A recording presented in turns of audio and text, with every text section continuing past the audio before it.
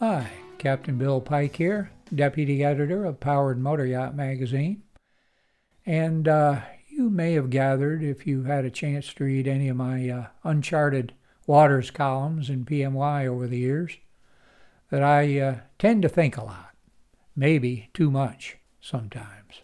But anyway, the latest little trip I took with my wife on board the Betty Jane II led me into a meditation of sorts. Primarily focused, I guess, on how things have changed over the past year or so. Not so much in my life, but in how I look at my life.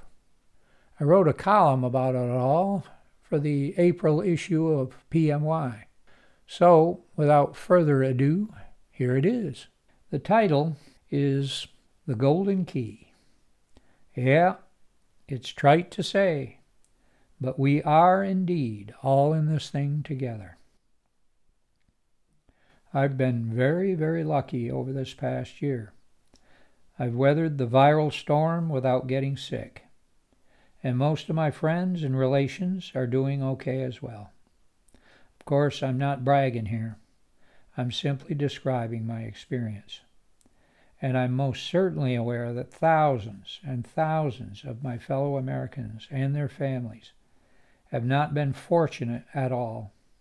And in writing this column, I think it's critically important for a guy like me, in my particular circumstances, to clearly acknowledge the immense sorrow and suffering that continues to plague our nation and its citizens. But then, although I've been lucky, my existence over the past year, characterized by social distancing, mask wearing, and a great deal of internet-connected, TV-infused, homebound isolation, has been anything but normal.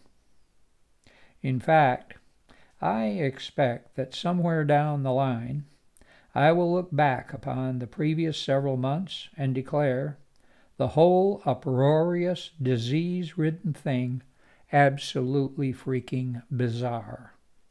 Thank goodness I own a boat. A beloved old creature, the Betty Jane II. Not that I've been able to spend much time on her of late.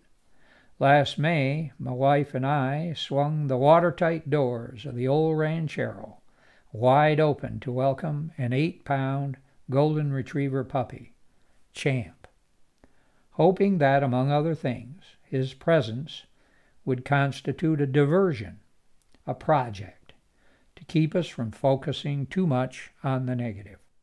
We got our wish, as you'd imagine, if you know anything about puppies, in spades. Champ, who's still not quite ready for prime-time seafaring, has not only diverted us, he has also diminished the time we have to spend aboard.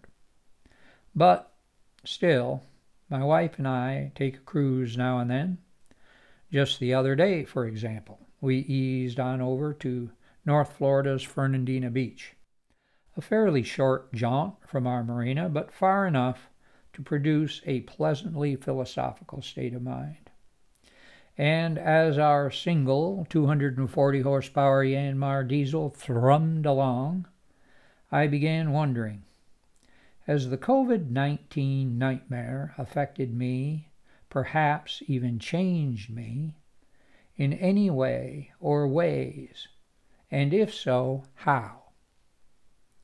3 answers slowly percolated up.